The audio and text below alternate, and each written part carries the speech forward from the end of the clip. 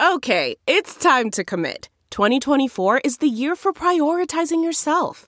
Begin your new smile journey with Byte, and you could start seeing results in just 2 to 3 weeks. Just order your at-home impression kit today for only $14.95 at Byte.com. Byte Clear aligners are doctor-directed and delivered to your door. Treatment costs thousands less than braces. Plus, they offer financing options, accept eligible insurance, and you can pay with your HSA, FSA. Get 80% off your impression kit when you use code WONDERY at Byte.com. That's BYTE.com. Start your confidence journey today with Byte. Welcome to Money for the Rest of Us, a podcast on money, investing, and the economy, and why they matter. I'm your host, David Stein. Today is episode 10. It's titled, You Will Never Be Rich, But You Can Live Like You Are. Now that's kind of a downer of a note to start a podcast to say you'll never be rich. But hear me out, because I have a very specific definition of what rich would be. But in your mind, ask yourself the question, how much would you need in terms of assets, dollars worth, to consider yourself rich? Would you need $500,000, $1 million, $5 million, $10 million, or even $100 million? What's the amount? And ponder that, because I'm gonna define what I think it is. But first, let's focus and look at sort of how is wealth distributed throughout the United States. And we'll focus on the U.S. because that's where I could get the statistics. The U.S. Census Bureau does a study every 2 years where they factor how wealth is distributed. And the most recent study was in 2012, and they found that the median household net worth in the United States was $68,000. Let's define a couple terms there. Median means the middle, and so half the households would have more, a net worth greater than $68,000. Half would have less. Net worth is simply a household's assets, their home, their cars, their furniture, less any debt that they might have. So, and by debt, it would be mortgage loans, it would be car loans, credit card loans. Also, as part of those assets would be any type of investment accounts, their 401k. So net worth is total assets, including investments and houses and such, less any debt, mortgages, credit cards. That's net worth. Median, the middle person, had $68,000. That's all. And the median household had only $30,000 saved in their 401k. The median had $34,000 in their individual retirement account.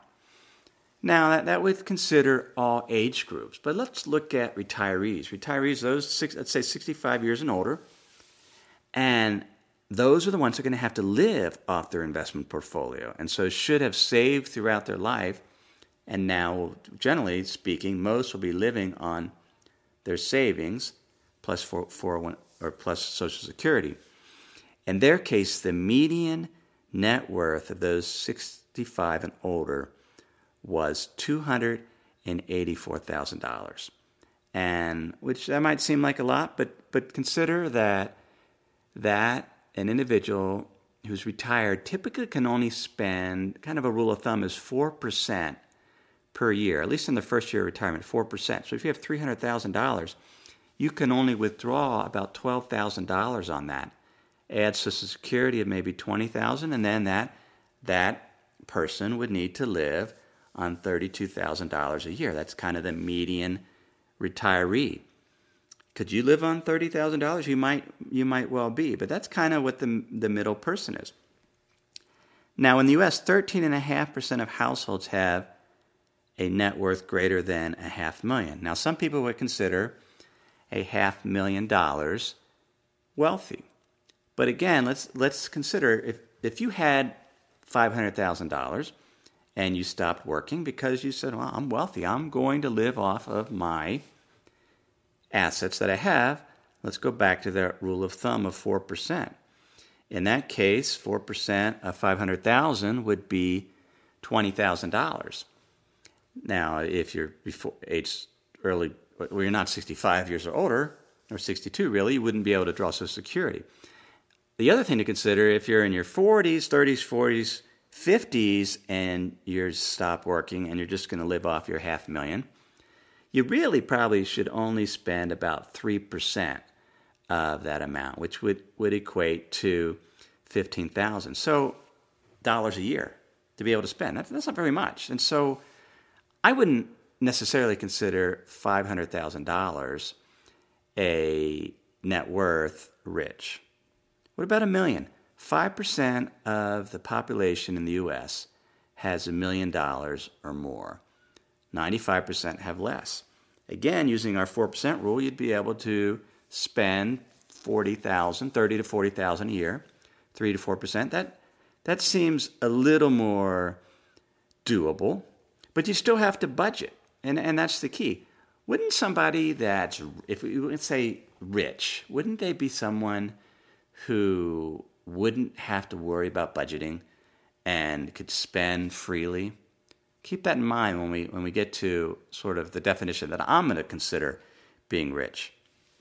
Now, U.S. Trust does another survey, so we're going to move away from the U.S. Census Bureau survey. U.S. Trust does a survey of the wealthy every year, and their study shows that 1.6% of the population or households have investable assets greater than or between $2 and $3 million. So 1.6%. So we're getting to even smaller numbers.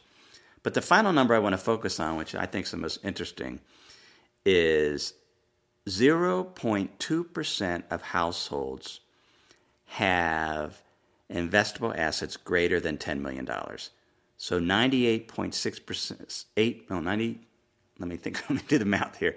99.8% of the population doesn't have $10 million. They have less than 0.2%, or only 200,000 households in the U.S. have $10 million or more in investable assets.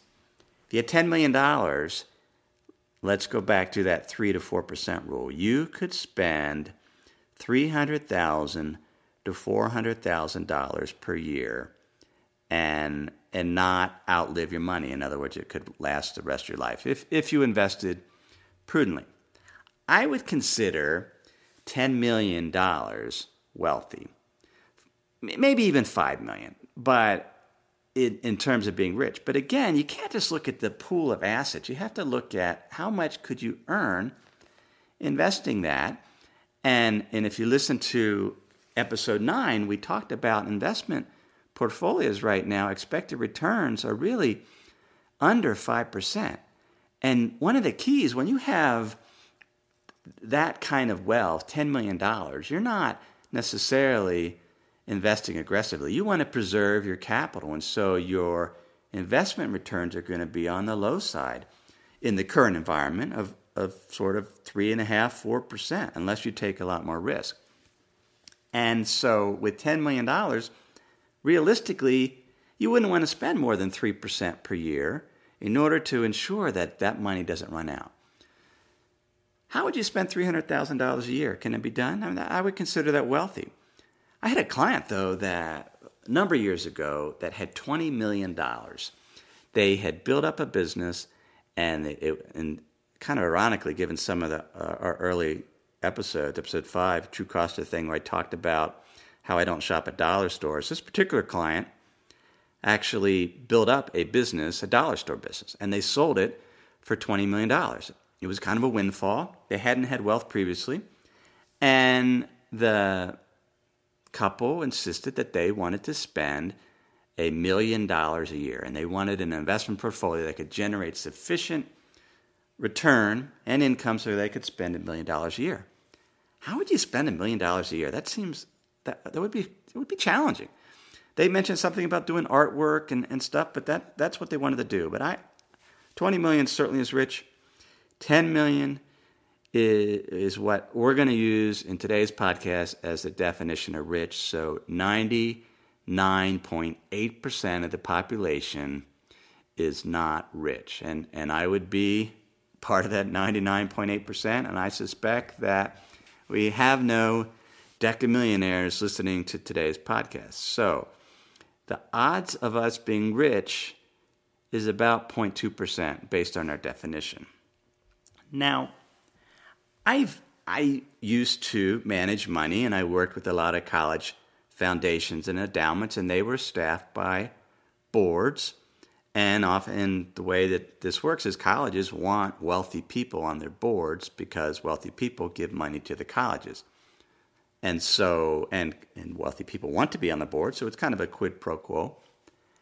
But as a result, I've known a number of very wealthy people that had assets, investable assets greater than $10 million. I've also known a number of hedge fund managers and other individuals or professionals in the investment management business that had that kind of wealth, $10 million or more.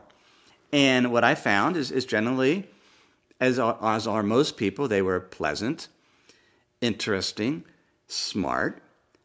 But I also found that they weren't necessarily more pleasant, interesting, and smarter than those that were not, that had less than 10 million.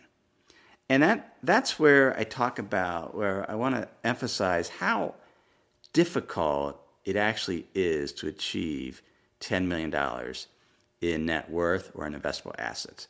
It's easy, not easy, it's doable if you are a high income earning professional. Let's say you're earning $200,000 a year to even $300,000, kind of as a household between you and your spouse or your partner, to be diligent savers, be wise spenders, and over a period of consistent saving, 25 years, to accumulate $2 to $3 million in your retirement nest egg. That can be done. Or even $1 million or more, which it could be done. But think about how much you would have to save in order to accumulate $10 million. And there's only 200,000 households in the U.S. that have been able to do it. And that is our dividing line, at least for today's podcast, between rich and not. Because $10 million and more, you don't have to worry about budgeting. Because again, you could spend $300,000 to $400,000 a year and not worry about running out of money. How do you get $10 million? Well, certainly some athletes that are extremely talented and work hard are able to achieve that. Those that are at the pinnacle of the profession. What about other areas? What about artists? What about writers? What about actors? What about business professionals, financial professionals? What does it take? Is it just hard work? Is it just talent? I would suggest that there is a significant amount of good fortune and luck involved in reaching the $10 million threshold. There are thousands of very, very talented people, talented actors, talented writers that can write just exquisite novels, talented business professionals that can come up with really cool business ideas. And they'll be successful at what they do. But again, we're talking about how many are so successful that they reach $10 million in net worth.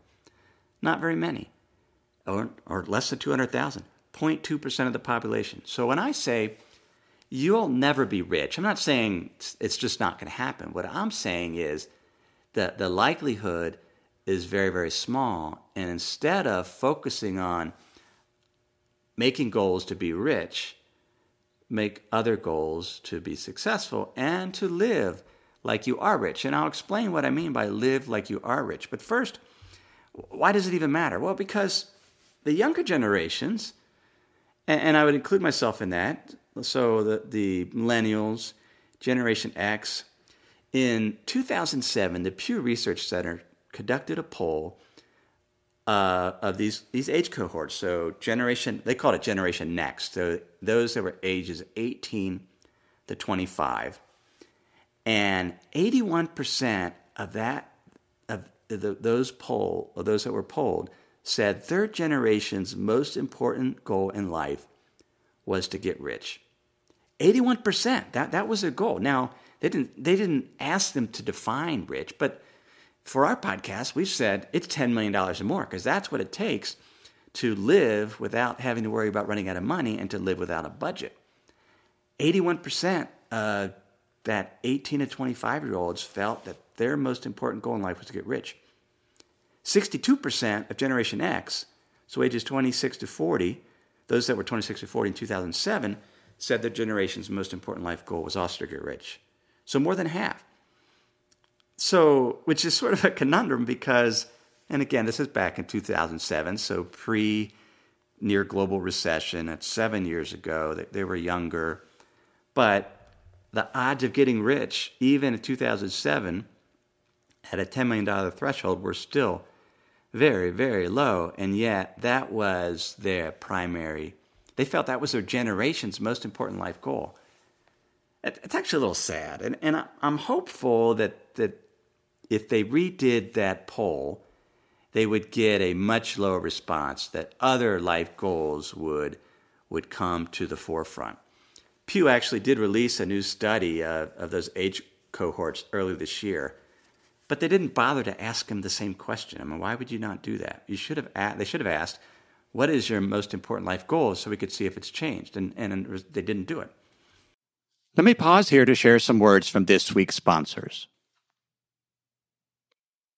If you've been using Mint to manage your finances, you know they shut down several months ago. Well, let me tell you about the budgeting solution, the financial tracking solution I've been using for the past number of months.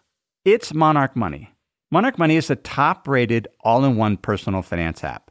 It gives you a comprehensive view of all your accounts, investments, transactions, and more. You can create custom budgets like I've done. You can set goals, collaborate with your partner. And now you can get an extended 30-day free trial when you go to monarchmoney.com/David.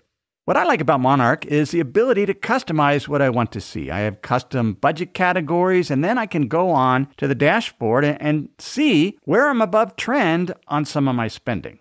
I especially like that Monarch will never sell your data to third parties or show you ads. After trying Monarch myself, I understand why it's the top-rated personal finance app. And right now, get an extended 30-day free trial when you go to monarchmoney.com/David. That's monarchmoney.com/David for your extended 30-day free trial. We have a brand new sponsor to our show. It's Yahoo Finance.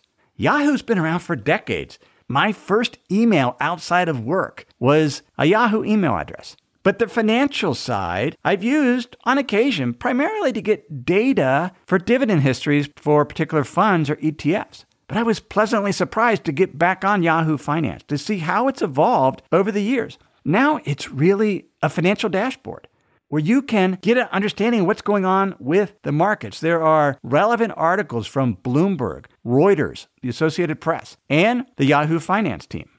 You can look at the economic events calendar and see which data series are being released that day and what the consensus is. You can see the pulse of the markets at any time by going to Yahoo Finance. In addition, you could see all of your investments and retirement accounts in one place. With Yahoo Finance, you get a consolidated view of multiple accounts. Yahoo Finance serves as a financial hub for your retirement accounts, but also comprehensive financial news and analysis. You need to check out Yahoo Finance, particularly if you haven't been there in a while. Check it out at yahoofinance.com. That's yahoofinance.com. So, summary, first half of the podcast is it is extremely difficult to get rich in terms of $10 million or more in assets. And it takes more than talent and hard work. It's going to take some luck because there's a lot of talented, hardworking people. And talent and hard work will make you successful, but it won't necessarily make you rich in terms of $10 million rich. So the question is, well, how can we live rich? How can we live like we had $10 million and have the feeling and experiences of having $10 million without actually having the money? That seems like a more doable goal because most people will never achieve that. I know I'll never achieve that level of wealth. Yet I would like to be able to live like I could and live in a way, and I've observed rich people enough to at least as well as I could, not being rich myself by our definition, to figure out what is it how do we live in a way like we're rich? Let's start with housing. A couple years ago, a friend invited me to the Yellowstone Club, and the Yellowstone Club is a private residence club in Bozeman, Montana, actually south of Bozeman, Big Sky, Montana. It is a gated community. It is filled with members who are rich, have $10 million or more. Bill Gates has a house there. A number of other business professionals have houses there. There's some, I think, actors have houses there. And so this friend invited me to come look at his house and visit the Yellowstone Club. It's actually, I have their own private ski resort as part of this community. And I think just the entrance fee to join was several $1 million. So I admired his house, and he drove me around, and I looked at his other houses. And after being there, I wasn't comfortable because, one, the goal here is not to look rich. We want to feel rich. And so that's very different. So we think about, what do you need in a house in order to feel rich? And I've given this a lot of thought. We have built houses before. We've remodeled houses. And honestly, all you really need to feel rich in a house, it's a simple formula. And this is a formula I first read about in a book by Christopher Alexander. It's called The Pattern Language. And he gives all these different patterns for what makes a house or home livable. And so really what you need is, and this is going to seem a little silly, but the reality is you could be extremely happy in a house with only 4 rooms. Not 4 bedrooms, 4 rooms. But what you need in those rooms are large windows, and you need a window on perpendicular walls. So you could have 4 corner rooms, and those rooms would have windows on the outside or exterior walls. Think about it. Have you ever stayed in a hotel with a corner room? It has an entirely different feel, a much more luxurious feel, a sense of openness and light, simply because there are windows on 2 walls.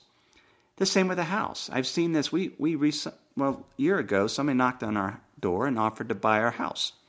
And I thought, well, we want to downsize, so we sold our house, and we've bought a 1,500 square foot house, so about half the size of the house we sold. And in order to open it up and to achieve that feeling of lightness and richness and wealth, we knocked a hole in the wall and put in a huge window so that we could have light on all 4 walls. That's one example of what it takes. You don't need a big house. You can live in a very small house, and if it's open to the outdoors, it has windows on perpendicular walls, it has light. That's all you need. There's a quote by Henry David Thoreau, and it is, "Most men appear never to have considered what a house is, and are actually, though needlessly poor, all their lives because they think that they must have such a one as their neighbors have." I could have gone to Yellowstone Club and looked at his houses and say, I really want a house. I want a big house. I don't want that. I'm happy in a house. I could have a smaller house than we have now, simply if the light is good, and you get light by putting in windows, bigger windows on perpendicular walls. Same for apartment. When you look for apartment, look for apartment that has corner windows. If you can get a corner, it makes an incredible difference. What else can you do to feel rich? 1, cars, transportation. Do you need an expensive car to feel rich? Cars are for transportation, but sometimes you just want to drive fast. And what I've done to do that is you can drive really fast in a 10-year-old car. I have a 2001 BMW 540i. It's fast. When I want to drive fast, then the speed limit, of course, I get in the car. It cost me $8,500. It has 110,000 miles.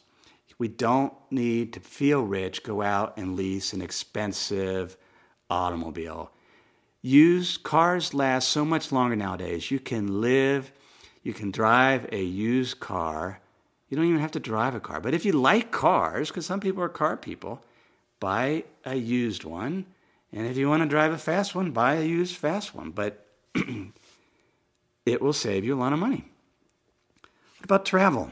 My son, rich people like to travel. Wealthy people love to go on exotic adventures and stay in really nice hotels. You can hack travel and travel much cheaper. My son is in Japan right now. He is traveling in Japan and Korea for the entire summer, so about 2.5 months. His budget is $2,000. So for 3 months, he is living in Japan and Korea for $2,000.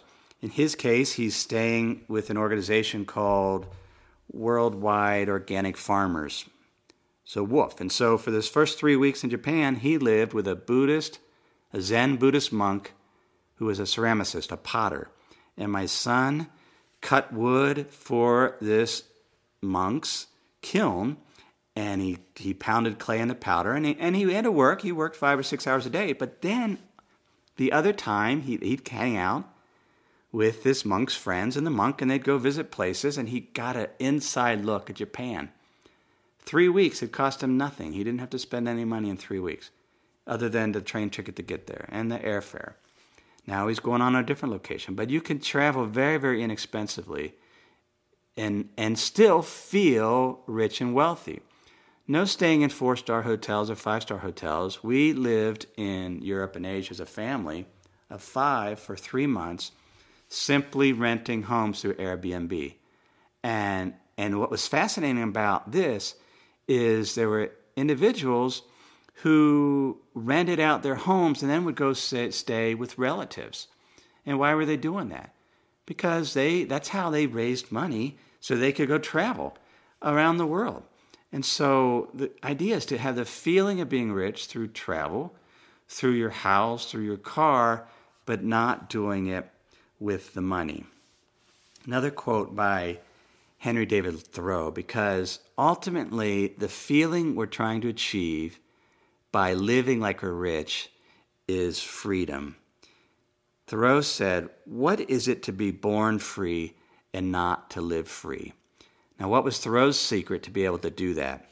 He said, now he worked, and I've mentioned in earlier podcasts, he worked 4 hours a day. But he said, so that he could have his afternoons free, his evenings free, to write poetry and visit nature.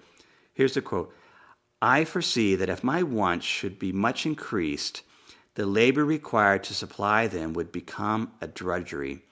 If I should sell both my forenoons and afternoons to society, as most people appear to do, I am sure that for me there would be nothing left worth living for." He managed to only work 4 hours a day because he kept his wants small. He loved the freedom. And that's what we can achieve in our lives by having smaller homes, but more windows on perpendicular walls, more light in, let the outside in. We can keep our transportation costs low. We can travel cheaply by renting houses through Airbnb, or even doing sort of these workations. I don't know how you say it, workations like my son's doing in Japan and Korea. And we can live free, feel free, and live like we have $10 million, even though we don't, and frankly, never will, unless we're going to get very, very lucky and be in that 0.2% or 200,000 households that actually achieve that. So that's our podcast today, episode 10. You will never be rich, but you can live like you are. You could get show notes for the podcast at moneyfortherestofus.net. If you have questions, please email me at jd@jdavidstein.com. If you would do me a favor, the podcast can get discovered most easily as if it's ranked well in Apple iTunes. And the best way to get ranked well is to have reviews. And I know it takes time to leave a review, and even if you don't like the podcast, go ahead and leave a review. Tim Dennehy left a review this past week. I very much appreciate it. He said, "David, I love the way you break down complex financial subjects and bring to the surface the key and relevant factor. Look forward to your next podcast." Thanks, Tim. I appreciate that. Just a reminder, everything I've shared in this podcast is for general education only. I've not considered your specific situation or risk profile, so everything is general in nature in terms of education. If you have a future topic you'd like to hear about, please email me at jd@jdavidstein.com. Thanks.